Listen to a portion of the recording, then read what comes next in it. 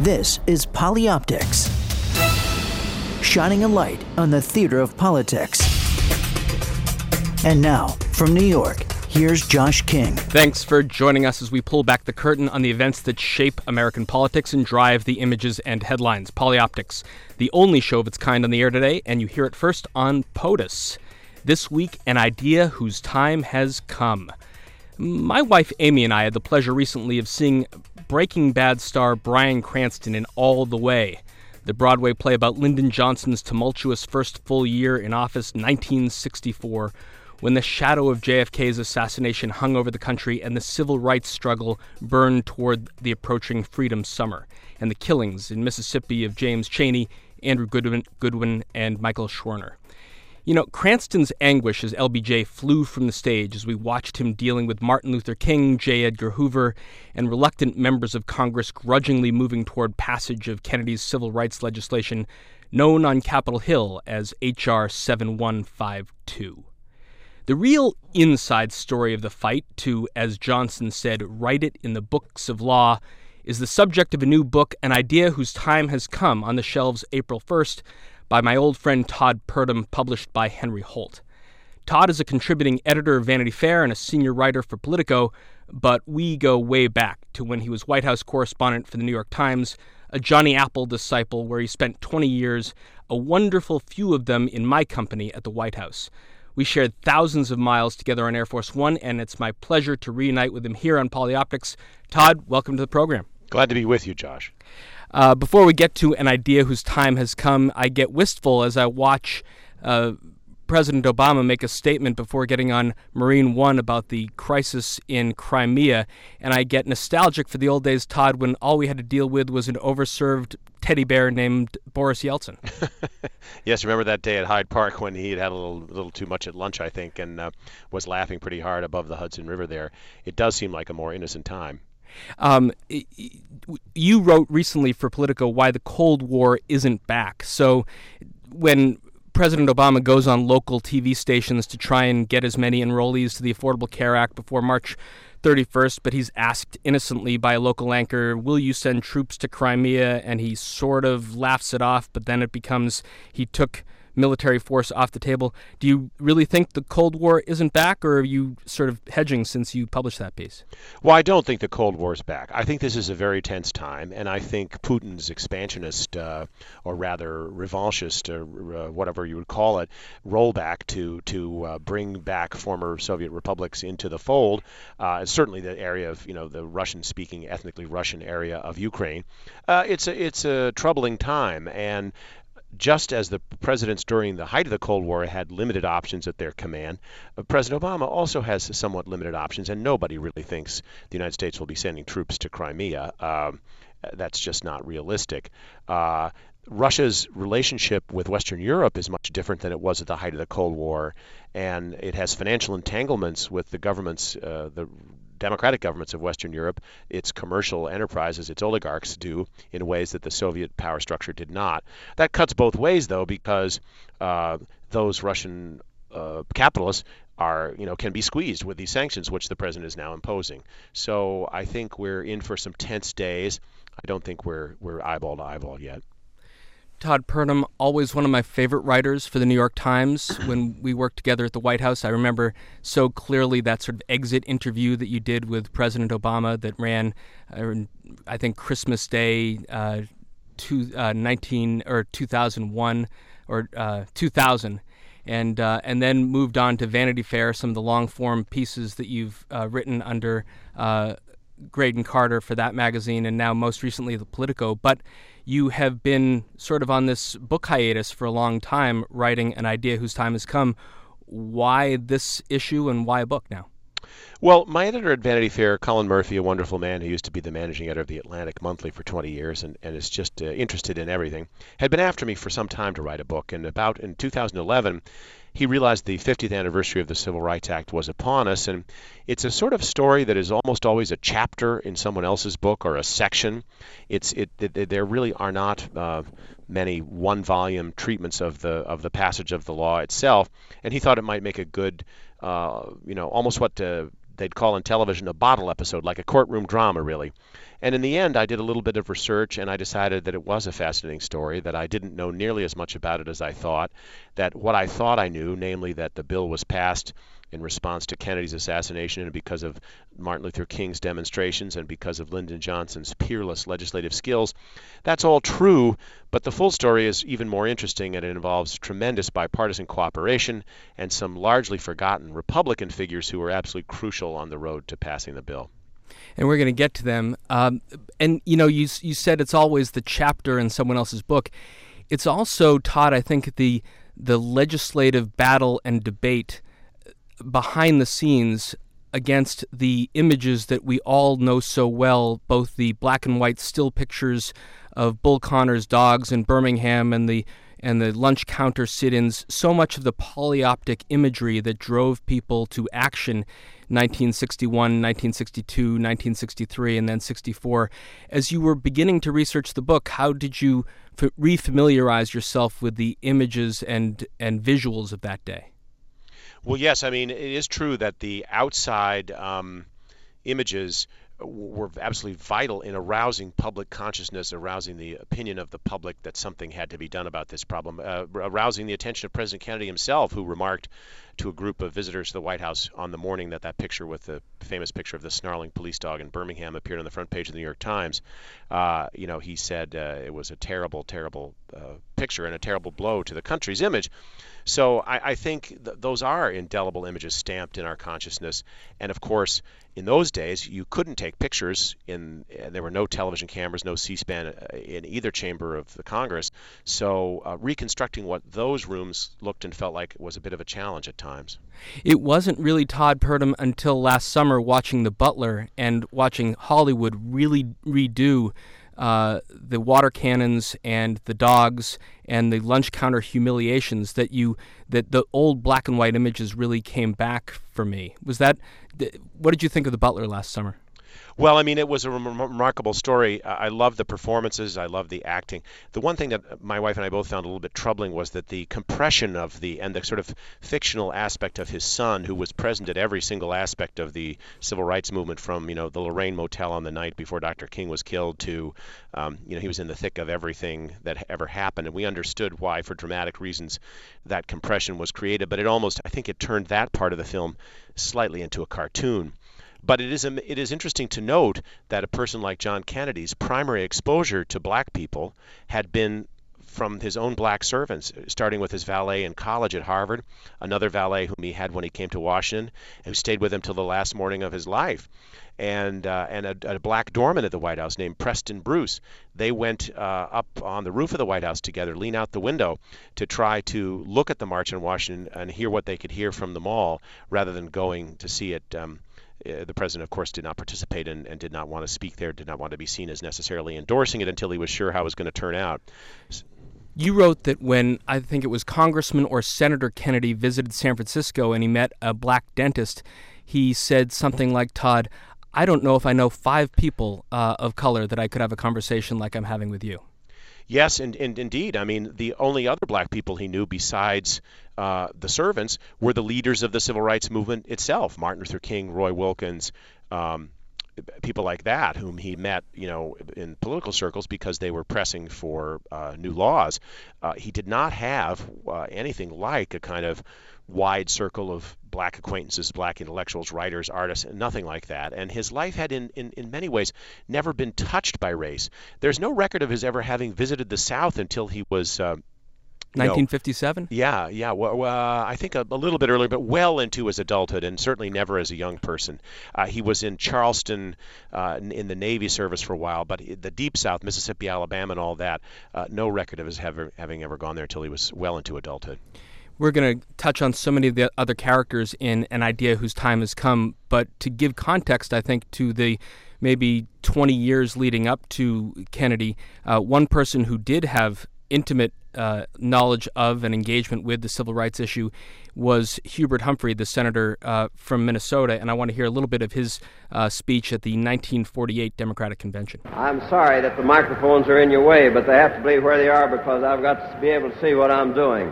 a young Minnesota liberal, now you tell us what happened upstairs. pushed through a platform plank that signaled the stirrings of the civil rights movement. We have always believed in, and we continue to express our belief in, the right of every individual, regardless of race, color, or creed, the right to live, to work, to vote, and full and equal protection of the laws on the basis of equality for all people as under the rights of our Constitution. Even as Truman embraced it, he acknowledged the cost. Everybody knows that I recommended to the Congress a civil rights program. I did so because I believe it to be my duty under the Constitution. Some of the members of my own party disagree with me violently on this matter. Todd Purdom, not much happened between Truman's appearance in 1948 and the first Civil Rights Act in 1957. No, I mean, the one important thing that happened, hugely important, was the Supreme Court decision in Brown versus Board of Education.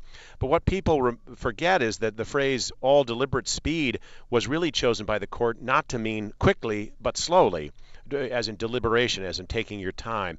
And of course, states all over the South had not moved to enforce that order in any real way. In fact, they'd gone the reverse. They'd created segregated academies. They'd closed their public school systems rather than integrate them.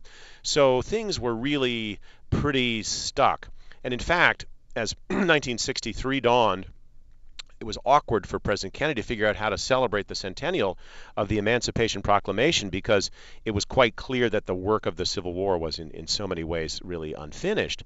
And he did not want to risk jeopardizing other parts of his legislative agenda by pushing too hard for civil rights, because in those days the people who controlled the Congress were the Southern Bulls, the committee chairmen in both houses, and they were adamant segregationists and opposed to civil rights. I can just imagine myself, Todd, in Pierre Salinger's shoes that day that the Emancipation Proclamation was being celebrated elsewhere in Washington, and the Kennedy White House is going to have an event to honor it, but they really have to do it in secret, and Pierre is part of that duplicity. Yes, he downplayed it with the white press, said it's not a big event. They told the guests to come by the Southwest Gate so they wouldn't be seen coming into the front of the White House. But for the black press, it was a milestone event. 800 people, 800 black civic and social and artistic leaders, the largest such gathering ever under the president's roof. And it got wide play in the black press and almost no attention in the white press. So it was one of those things where, yes, Pierre Salinger often had to kind of work a double game. Some of these other double games that you put in an idea whose time has come, two presidents, two parties, and the battle for the Civil Rights Act of 1964, they play out so interestingly, Todd, between 1961 and 1963, and we can go through them piece by piece, but James Farmer and the Freedom Riders and the Bob Kennedy's use of his deputy, John Siegenthaler, taking off his journalist hat and going in the service of the Justice Department down to Alabama to deal with Governor Patterson. The Freedom Riders were not something that the Kennedy brothers really wanted to have on the stage when John Kennedy was trying to figure out how to deal with Nikita Khrushchev. No, President Kennedy was very worried about the whole problem as it concerned an international black eye in the Cold War. The Russians loved the idea that we couldn't get our own house in order, and that if we were criticizing their records on human rights and other questions, that we had glaring, examples of human rights violations here in our own country. One of the problems he faced early in his administration was the diplomats from newly independent African nations who were having trouble on the highways between New York and Washington when they'd go up to the UN. They were being harassed, in some cases actually physically manhandled by motel and restaurant owners who wouldn't serve them. And Kennedy was upset about this, and he wanted to get it fixed, but sometimes he seemed just as aggravated at the diplomats as he did at the merchants, and he told his chief of protocol, tell those diplomats I wouldn't think of driving to Washington. Tell them to fly. Yeah. And then James Farmer organizes the Freedom Riders, and Bob Kennedy essentially doesn't want anything to do with Farmer after they deal with that issue down in Alabama. Bob Kennedy won't even appear at an event with him at the Aspen Institute. Yes, no, I mean, the Kennedys were both wary of being too closely allied with the organized civil rights groups, which were seen at that time by a large segment of the public as, rabble-rouser, difficult people. We now, Martin Luther King has been so canonized and in some senses sanitized, and he's, there's a national holiday in his honor. So it's hard in some ways maybe for readers to remember just how controversial a figure he was at the time. At one point, President Kennedy said having him come here would be like having Marx come to the White House, and he meant Karl, not Groucho. And then Todd Purdom in 1962, James Meredith tries to enroll in the University of Mississippi. It's another piece of theater with another governor. Governor Ross Barnett is a little bit easier to deal with than Governor Patterson, but these theatrical ideas, Todd, of saying, I will yield to federal marshals if they pull guns, but then it's a matter of how many guns get pulled. Yes, it foundered on all kinds of, as you say, polyoptics. And in the end of the day, their ace card against Governor Barnett was that they had been secretly taping all their conversations with him, and they threatened to release transcripts of these conversations showing just what a bargainer he had been. And, of course, we now know the Kennedy and Johnson taping systems came to light only during Watergate when we suddenly was revealed that prior presidents had also taped conversations in the Oval Office, and in President Kennedy's case in the Cabinet Room. And I have such ambivalent feelings about this practice because obviously it was totally violated the privacy of people who did not know they were being taped. But as a historical record, these tapes and the transcripts made from them are absolutely priceless resources because you can literally hear the tension, the anger, the humor, the worry in the president's voice, both Kennedy and Johnson, and there's just nothing like it in terms of putting you there in the room. That's why I think there'll be some very interesting, whenever they're disclosed, the White House TV sort of B-roll before these bilateral events that you and I always used to scrum into with President Clinton, because it was during those moments that the cameras were rolling and sort of asides were said, but we won't know about them for many years. Yes. One more event leading up to 1963 was Birmingham in April of 1963. This is Bull Connor and the Dogs, and this is the moment that President Kennedy says, I'm president of the United States, and that was a terrible picture that day. And this is when Martin Luther King is arrested yet again and writes his letter from a Birmingham jail, which I heard performed in performance art by Anna Devere Smith last summer. But it's really an amazing treatise, and yet King was sort of managed to get out of jail through the auspices of the Kennedys and Nelson Rockefeller. Well, yes, I mean, and especially the children and other young people who've been arrested, they needed bail money. And Nelson Rockefeller arranged to give a loan of $200,000 in cash in the bowels of the Chase Manhattan Bank one Saturday morning to one of Dr. King's aides, Clarence Jones, who had to sign a note promising to repay it. And it was an interesting time because, Governor Rockefeller, obviously a Republican, for much of the 100 years since the Civil War, the Republicans had really taken very seriously their role as the party of Lincoln. And to the degree that civil rights was a real issue for either party, it was largely seen as a Republican issue. And then leading up Todd Purdom, to June 1963, the president realizes that he's got to address this and has to move legislation forward. I want to hear a little bit of his Oval Office address on June 11th, 1963. The heart of the question is whether all Americans are to be afforded equal rights and equal opportunities, whether we are going to treat our fellow Americans as we want to be treated. If an American, because his skin is dark, cannot eat lunch in a restaurant open to the public, if he cannot send his children to the best public school available, if he cannot vote for the public officials who represent him, if, in short, he cannot enjoy the full and free life which all of us want, then who among us would be content to have the color of his skin changed and stand in his place? Who among us would then be content with the counsels of patience and delay? 100 years of delay have passed since President Lincoln freed the slaves, yet their heirs, their grandsons, are not fully free. They are not yet freed from the bonds of injustice. They are not yet freed from social and economic oppression. And this nation, for all its hopes and all its boasts, will not be fully free until all its citizens are free. Todd, Ted Sorensen was scrambling to put that speech together. President Kennedy was fidgety in the Oval Office. Set that scene and what led up to it, and then what happened 2 weeks later with the introduction of H.R. 7152. Well, it was quite a dramatic moment. Only the day before, remember, the president had made his famous speech at American University in which he challenged the world to think differently about peace, and he challenged the Soviet Union to sort of take a step back in the Cold War. And he memorably said, we all, at the end of the day, we all inhabit the same small planet. So Sorensen had been focusing on that speech for weeks, and the reason Kennedy made the speech he did on June 11th is because that morning, Nicholas Katzenbach, the Deputy Attorney General, had presided over the peaceful integration of the University of Alabama with Sharon Malone and James Hood, and of course Sharon Malone's sister. Vivian Malone and James Hood. And Vivian's sister, Sharon Malone, is now Mrs. Eric Holder, the Attorney General's wife, all these years later. But in any case, because the integration was peaceful, most of Kennedy's advisors thought he didn't need to make a speech the way he had on some other occasions, like the riots at Ole Miss.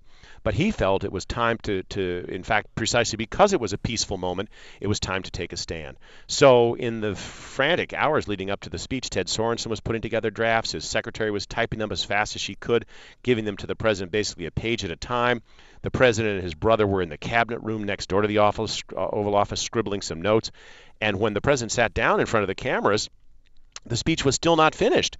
And in fact, the whole last 2.5, nearly 3 minutes, he ad-libbed it live on national television. Now, your boss, President Clinton, famously had to vamp when the teleprompter broke. But he didn't go up to Capitol Hill knowing the speech was unfinished. I mean, that's really remarkable to me. One of the most important speeches of his presidency, and it wasn't even completely done before he went on the air. And then, Todd, the next few weeks are so critical. Just after that, Medgar Evers is assassinated. Hear a little bit of that from June 12th, 1963. 15 minutes past midnight, Evers got out of his car beside his home in a Negro residential area. In a vacant lot about 40 yards away, a sniper fired a single shot from a high-powered rifle at Evers' silhouette. The bullet hit him in the back, crashed through his body, through a window into the house. He died within an hour at a Jackson hospital. City detectives believe the fatal shot was fired from this sweet gum tree. They have found a rifle in the bushes which they think is the murder weapon. They say they also have other clues. Mayor Allen Thompson cut short a Florida vacation and rushed back to City Hall, where he made this statement. The City of Jackson offers $5,000 reward to anyone who gives evidence leading to the arrest and the conviction of the guilty. $5,000 reward, Todd. Not a lot, even in that day, to find evidence about this assassination. What then gets put into the Civil Rights Bill, H.R. 7152, and why is it put in? Well, as you point out, Josh, one of the things I had not really realized until I began my research was just how these events were cascading so quickly on top of each other that 4 hours after the speech, Medgar Evers is killed. Then basically 2 weeks later, 10 days later, the president sends the bill up to the Hill, and the basic provisions are to strengthen the voting rights provisions, to have a regulation of federal elections, not state elections, but to make sure that in federal elections certain standards are upheld, access to the ballot. The second section of the bill is really the heart, the emotional heart of the bill. It's the move to desegregate public accommodations, lunch counters, motels, hotels, restaurants, things like that. Then another important section was to allow the cutoff of federal funds to any state or local programs that discriminated. And finally, there was a pretty weak provision for creating a new Equal Employment Opportunity Commission to oversee, regulate and prohibit discrimination by federal contractors and so forth. But it lacked the enforcement teeth that the civil rights advocates really wanted. So many people, many liberals, many civil rights advocates reacted to the president's bill with a great deal of skepticism, thinking it wasn't nearly as strong as it needed to be for the times. And that's, in fact, part of why the organizers of the March on Washington decided to go forward, was to pressure the administration, the Congress, to step up and have a stronger bill. And let's hear a little bit of both those iconic words from the March on Washington, and then, importantly, how the White House reacts. I have a dream today. That year, 1963, even President Kennedy addressed the nation on TV, boldly supporting civil rights. The heart of the question is whether all Americans are to be afforded equal rights and equal opportunities. So, John F. Kennedy, Robert Kennedy, the administration, how did they sort of manage the messages or do the best they can to shape the message coming from the Lincoln Memorial? Well, at first they were very worried about the fact of the march, and they tried to persuade people to call it off. When that wasn't going to happen, then they basically determined, at least as it concerned the government aspects of it, to take it over and make sure that it was well organized and make sure that there was no violence and make sure that it was exceedingly well planned and logistics worked well. When the sound system was sabotaged at the last minute, the Army Corps of Engineers, the Signal Corps, built it again overnight, got it up and running. But they had an official from the Justice Department, a wonderful man named John Riley, who died a couple years ago. He was married to Margaret Warner of the PBS NewsHour. And he was in charge of the Office of U.S. Attorneys, but on that day it was his job to monitor the speeches. And if anything got too hot, if the rhetoric got too aggressive, he was supposed to turn off the microphone and put on a 78 record of the great gospel singer Mahalia Jackson singing "He's Got the Whole World in His Hands." So the degree to which the administration was involved in stage managing this was actually of some concern to the civil rights groups, people like John Lewis and others who were helping organize the march. They resented the fact that the administration was getting in there, but in fact, the administration's participation really probably did help assure that it was a success. There was not a speck of violence. There was nothing to mar the day. And President Kennedy greeted King in the White House by saying that he too had a dream. Yeah. And then that dream never comes to fruition, of course, Todd, because of November 22nd, 1963. We were reminded in such vivid detail last year by Robert Caro's book Passage of Power of exactly what happened at Dallas, and so fascinatingly the weeks and months that followed as President Johnson quickly maneuvered to establish himself as the unelected president of the United States. I want to hear one of those phone calls that he made in those first few weeks, this one to Martin Luther King. Well, I'm going to support them all, and you can count on that, and I'm going to do my best to get other men to do likewise, and I'll have to have y'all's help. I never needed more than I do now. Well, you know you have it, and just feel free to call on us for anything. Thank you so much, Martin. All right. Call me when you... To the family. I sure will. Call me when you're down here next time. I certainly will. Let's get together, and any suggestions you got, bring them in. Fine. I certainly will do that. Thank you so much. Thank you. Oh, Todd, the LBJ treatment over the phone. Yes, indeed. And of course, Martin Luther King had not been invited to John Kennedy's funeral, but he came anyway, and LBJ happened to see something that he'd said on television and was supportive, and he called him. I believe that may be the call you just played. He called him to thank him for that, commiserated with him about what a terrible situation he was in, trying to lead the country in this hour of grief with all these things on his plate. And the poignant part is, during this period, President Johnson was actually, he and Martin Luther King were allied. Their interests were aligned on this question of the bill. And by the end of his time in office and by the end of Dr. King's life, they were really sort of permanently estranged, mostly over King's sharp criticism of the war in Vietnam. But one of the things about the passage of the Civil Rights Act that was most striking to me is that it really was kind of both the greatest achievement and the high watermark of consensus on questions of race that the country has ever known in modern times. And in a strange way, although the bill changed the country forever, made the modern America we know now, it was also the end of a sort of era of cooperation. And as the 60s wore on, the consensus fractured and the mood darkened and the divisions increased, and there was never again the sort of same feeling of common purpose that there was during the March on Washington and the passage of this bill.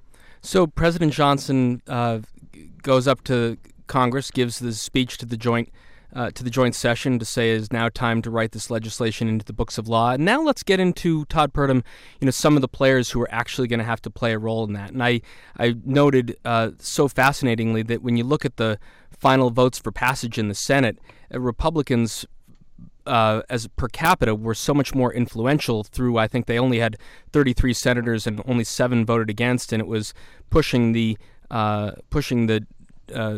dealing against the Democratic Southern bloc that allowed this monumental passage to go through. But back to those final days of 63 and into 64, how are the two sides coalescing? Well, the issue at the end of 1963 was that the bill had passed the House Judiciary Committee only after some last-minute emergency intervention by President Kennedy and his brother, because the Democrats on that committee had initially were prepared to pass a bill that was way too liberal and that would have blown apart probably in the full House and certainly in the Senate. So with the help of some Republican allies, they scaled back a bill a bit to make it more palatable. But the challenge was, on the day of the assassination, the bill was hung up in the House Rules Committee, whose chairman, Howard Smith, was a horrible segregationist from Virginia, terrible, unrepentant racist, and he had announced his intention maybe let it sit there for, till hell froze over. So the challenge for President Johnson was to get it out of the Rules Committee and onto the House floor. And there were only so many procedural ways to do that. But one of the ways was to get a vote of 218 members, half the House, to force the bill onto the floor through something known as a discharge petition. It was a very rare move, not liked by the party establishment of either side because it usurped the authority of chairman. And in those days, chairman's authority, their writ was, law. But Johnson began to help organizing an effort to get a discharge petition, and that put pressure on members. And in the end, what happened was that the members of the Judiciary Committee itself, including the Rules Committee itself, including the Republicans, put pressure on Chairman Smith to hold a hearing and move the bill along. And so as the winter of 1964 began, that's what happened.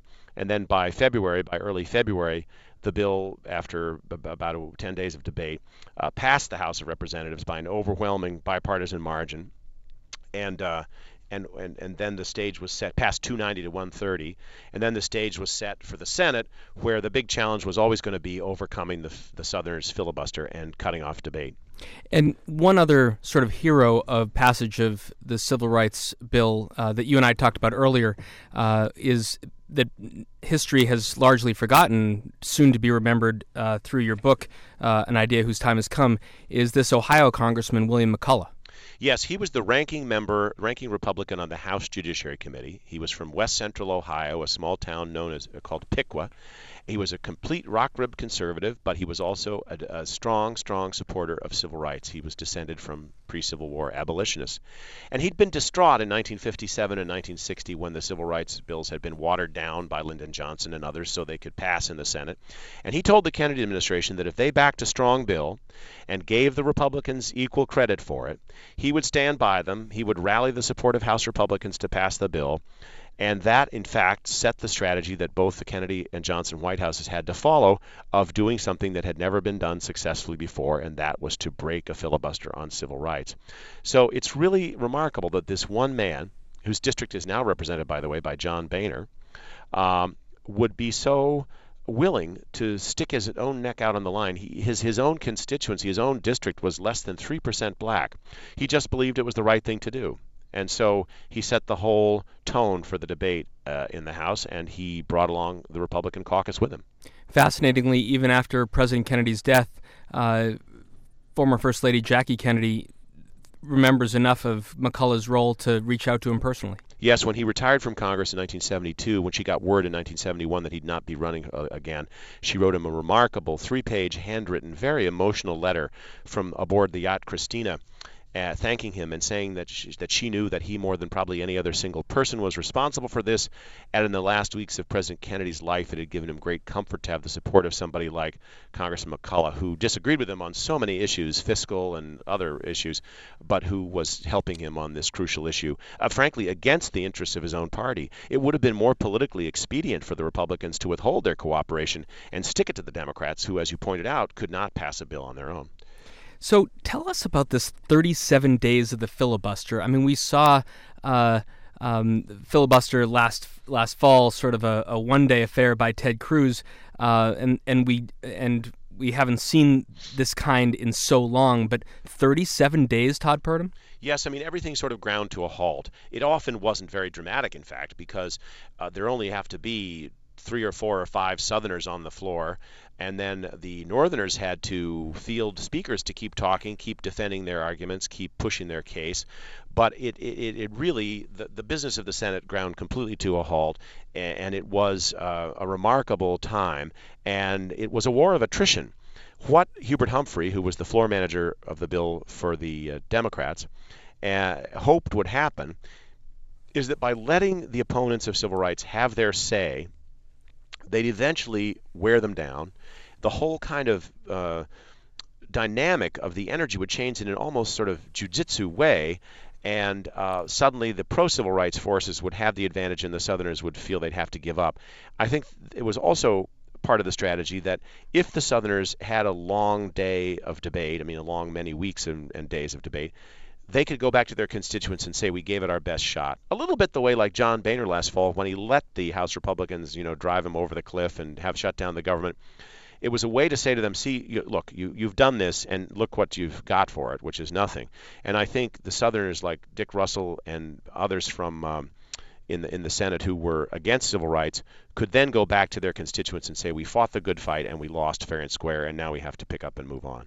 So in those weeks of around April 1964, while that action is happening up on the Hill, you have this continuing relationship to evolve between the president and the attorney general. I want to hear a little bit of a phone conversation between Lyndon Johnson and Bob Kennedy. The impression he gave was that he really wants to work it out and wants to get the thing behind everybody. So I think that I just think if we don't pass it, I'm getting awfully frightened. If we don't pass it to next 30, 40 days, I'm afraid these people are going to hurt it pretty bad. Yeah. Aren't you? Yes, I am. On the other hand, the pressure gets greater on Dirksen not to hold out. It's going on now, the filibuster. I tried to put a little of it on tonight. Yeah, did you? With everybody I talked to out here. Yeah. I think that's good. I think they can feel some of it maybe in a few days. How important it is to go ahead. Todd Purdom, we always know about Lyndon Johnson, the Johnson treatment, and how aggressively he could lobby, but you sort of take a different tack in the way you analyze the way Johnson managed both sort of the tentacles of his relationships, Kennedy, the Justice Department, the senators on the Hill, not as much of an aggressive force as we might have thought the way Bryan Cranston would play him. Well, there were two things at work. One was Johnson was not sure the bill would pass, and if it was going to fail, he didn't want to take sole responsibility for its failure. So he went out of his way to say, I'm doing what the Justice Department tells me. I'm following their strategy. They're taking the lead. This is their baby, and I'll back them up all the way, but I'm not going to take the lead. That was partly strategic, and it was partly political. The other reality that he knew he faced was that as a former senator and a former Senate Majority Leader, if he himself as president had gotten too deeply involved in the nitty-gritty of the lobbying and the horse trading for the bill, it would have been resented, and it would have backfired because early in his time as vice president, he tried to get the right to continue to preside over the Senate Democratic Caucus, and his colleagues did not go for that at all. They believed very strongly in the separation of powers and in the distinct role that the president and the White House had versus the one the Congress did. So I think in some ways the most remarkable thing LBJ did during all this period was restrain himself. It must have taken such an act of will. You can see in the tapes how violently he disagreed with what Hubert Humphrey and Mike Mansfield, the Senate Democratic leader, were doing. He wanted them to hold round-the-clock sessions and make the senators show up in their pajamas. He wanted them to try to exhaust the Southerners. And they simply refused to do that. First of all, they were afraid that might literally kill some of the older members. And secondly, they felt, as I said earlier, that the strategy of letting the Southerners have their day would ultimately redound to the pro-civil rights forces' advantage by letting them exhaust their arguments and finally give in. And in fact, that's just what happened. But I think LBJ deserves every bit of credit that he's gotten for the Civil Rights Bill, but it's not because of the things we typically think of. It's not because of him backing people against the wall and threatening them and so forth. It's partly because he exercised such iron control, and he never, ever wavered. He never indicated he was willing to make a deal or horse trade. He kept saying, we have to pass the strong bill as it is, no compromises, no shortcuts, no wheeling, no dealing, and that was a big contribution, certainly. And yet he also said at some point that I will oppose every amendment until I sign it. Yes, it's one of my favorite quotes. He's like, I'm against these amendments, going to be against them right up to the moment I sign them. And that's another way of saying nothing is final till it's final. And one of the great lessons of this bill was that, frankly, much of the compromise in the Senate between Senator Dirksen, the Republican leader from Illinois, and the Democrats was hashed out in private, over drinks, in a back room, out of the light of day, so people could test their positions. They could take stands that didn't have to be final. They didn't have to posture for the C-SPAN cameras or meet the press. They didn't have to have their talking points all lined up perfectly. They could, test out an idea, see how it worked, see if anybody'd buy it. They could operate in the confidence that they knew that their negotiations would sort of stay within the lodge, as it were. In fact, Dirksen had a room in his office, at the back of his office, a fully equipped bar called the Twilight Lodge, where there was a clock on the wall, and every numeral on the clock was 5, so it was always perfectly appropriate time for a drink. That's so cool. I mean, let's hear a little bit of that line of the Senate, because he deserves such credit for the passage of the Civil Rights Act of 1964. Not talking about this matter per se, but as you write in the book, his manner and his methods of persuasion and his voice was so compelling. Senator Everett Dirksen of Illinois. Senator Dirksen, could you tell me what is the difference between a Republican and a Democrat? I'm afraid we'd have to devote the whole evening to it. But perhaps I could highlight one or two things. One, of course, is the insistence on the part of Republicans that we balance up our fiscal affairs to make sure that we're going to have a solvent country. I think, generally speaking, our friends on the other side of the aisle are prone to spend money and go in for new activities when it's rather doubtful whether or not it is good for the country and for the interests of the people. Todd Purdom, Everett Dirksen, what was the nickname he had for that voice? He was called the Wizard of Ooze, and he kept his vocal cords in shape by gargling daily with Pond's cold cream mixed with water, which he then swallowed. And at times it seemed he lived on Maalox and bourbon. So it's a remarkable. He won a Grammy, a spoken word Grammy for his record a few years after the bill called Gallant Men, which I had as a young boy growing up in Illinois, by the way. And he recites a bunch of patriotic songs and stories and poems, and he really did. He used to practice speech making in front of his family's cows growing up in Pekin, Illinois. What was the set of sort of mini compromises or concessions that he would tell his caucus that he had wrangled in order to get them to think that he was doing right back in the lodge over bourbon? Well, first of all, he wanted a large numerical number of changes, most of which were not substantive. So he just wanted to say, I've made 85 changes. So there were little changes of language, technical matters. And Nick Katzenbach, the Deputy Attorney General, told me that the challenge was to make sure that Dirksen had firmly agreed to these things before so much bourbon had been consumed that he wouldn't remember the next morning what he'd agreed to the night before, because Justice Department lawyers could rewrite a section once without changing its meaning, but to rewrite it a second time was much harder. On a more serious note, the changes he wanted were ones that favored states like his own state of Illinois, which already had, for example, strong anti-discrimination laws. And he did not want northern states that had such statutes on the books to be punished or to face a federal bureaucracy that would overlap their own. He wanted to give state employment agencies, for example, a first crack at resolving cases of alleged employment discrimination before the federal government stepped in. And this made the bill more appealing to his fellow Midwesterners. But as the Southerners correctly realized, it also made the bill more explicitly targeted toward legal segregation in the South as opposed to the de facto segregation that, of course, sadly continues to exist in much of the North today. Debate continues from during the spring of 1964 until June 19th. The Senate approves the revised bill by a vote of 73 to 27. It's strengthened in many ways, you write. And yet 2 days later, again, this cascade of events, it's the murder of Goodman, Schwerny, and Cheney in Mississippi. Hear a little bit of the FBI Director J. Edgar Hoover in a bit of a stakeout talking about what happened. Of course, in the case of this kind, as you gentlemen who cover these kind of cases know, or any cases dealing with criminal activities know, sometimes they break quickly and suddenly. Other times it's a prolonged effort. This may be a prolonged effort, but it will be continued until it is solved, until we find the bodies of those 3 men that have disappeared and the persons who may be responsible for their disappearance. What was Hoover's role in all of this, both before Kennedy's assassination and through 64? Well, it was complicated because he was playing a kind of a devious double game. Of course, we know that Hoover had incredible amounts of knowledge about John Kennedy's personal and sexual peccadillos dating all the way back to his days in the Navy. He also had a lot of information about Martin Luther King's extramarital escapades, and he did not trust Martin Luther King. He thought he was under the sway of communists. Martin Luther King did have some close associates who at one point had been funders of the American Communist Party. That by the time his movement was in full swing, they had transferred their allegiance to him. But so Hoover was really stoking the fires. He was feeding the Kennedys sort of effectively disinformation about Martin Luther King. He was bugging and keeping Martin Luther King on tenterhooks with his surveillance. And he was deeply skeptical. He'd grown up in the District of Columbia, was himself, deeply skeptical about integration.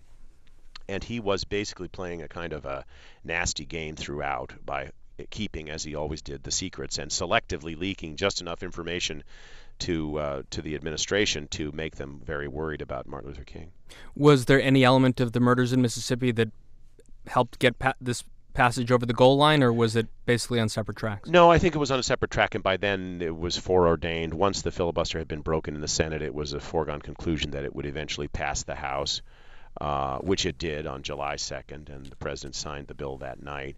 So there was polyoptics, though, about the timing of when he would actually sign the bill. Claire Booth Luce didn't want him to do it on July 4th. Bobby Kennedy didn't want it before the weekend because he thought there might be riots. All the stagecraft of when he would sign a bill and how was a major issue, wasn't it? Yes, no, it really was. And as you say, Mrs. Luce, former congresswoman from Connecticut, her husband was the founder of Time Life. She called the president on the morning of July 2nd and said she just heard an appalling rumor that he might sign the bill on the 4th of July, and she thought that was such a terrible idea. He assured her that no, he intended to sign it as soon as he got it, but then Attorney General called and said you might want to wait until after the long 4th of July weekend because we don't want to have Negroes running in every hotel in the South and testing out this law and shooting off firecrackers and implicitly drinking and so forth. So Johnson worried and he wanted to have a primetime speech, and the network said, oh no, you'll get a better audience at 6:45, and he knew perfectly well, as the owner of a television station in Austin, that was not true. He just said to his press secretary, George Reedy, they don't want to give up that night prime time. Well, let's hear a little bit of that speech that night, July 2nd, 1964. Lyndon Johnson in the East Room about to sign the legislation with 70 pens. My fellow Americans, I am about to sign into law the Civil Rights Act of 1964. I want to take this occasion to talk to you about what that law means to every American. 188 years ago this week, a small band of valiant men began a long struggle for freedom. They pledged their lives, their fortunes, and their sacred honor, not only to found a nation, but to forge an ideal of freedom. Todd Purdom, in some ways you say it was the high watermark of bipartisanship toward civil rights issues, the lasting legacy of the Civil Rights Act of 1964? Well, it created the country we live in today. I mean, our children couldn't imagine a world in which there were separate water fountains and restrooms marked black and white, in which black people could not go sit at lunch counters or ride in any place they wanted in a bus. So in that sense, it succeeded marvelously, and it was basically accepted in large measure very quickly throughout the country, and by December the Supreme Court had upheld the central provision on the public accommodation section. But of course, we see that it's still debated, and as recently as the 2012 campaign, Rand Paul in Kentucky wondered aloud whether the public accommodation section was constitutional and whether it was really right to intrude on private property rights by saying store owners, business owners had to serve blacks and whites alike. So the debate goes on. Slavery was our country's original sin, and resolving the questions of race and racial justice remains, I suppose, our greatest challenge as a country. But this was certainly one moment when, for at least a few months or weeks, an extraordinary collection of people came together to do the right thing, and it's been really fun to re-examine that time. Todd Purdom, the book is An Idea Whose Time Has Come: Two Presidents, Two Parties, and the Battle for the Civil Rights Act of 1964. My old friend of so many years, it was great to see you last week, and it is great to see this book in print. Congratulations. Thanks so much, Josh. It was a real pleasure being here. Record that, Jim. Bet. That's it for another edition of Polyoptics. Our producer is the extraordinary Catherine Caperton. You hear us here each Saturday on SiriusXM Channel 124 POTUS, Politics of the United States. Missed any previous episode? Find them all on polyoptics.com and follow us on Twitter @polyoptics. Keep your eyes on the visual, think about how it moves you, and we'll talk about it next week. Thanks for listening.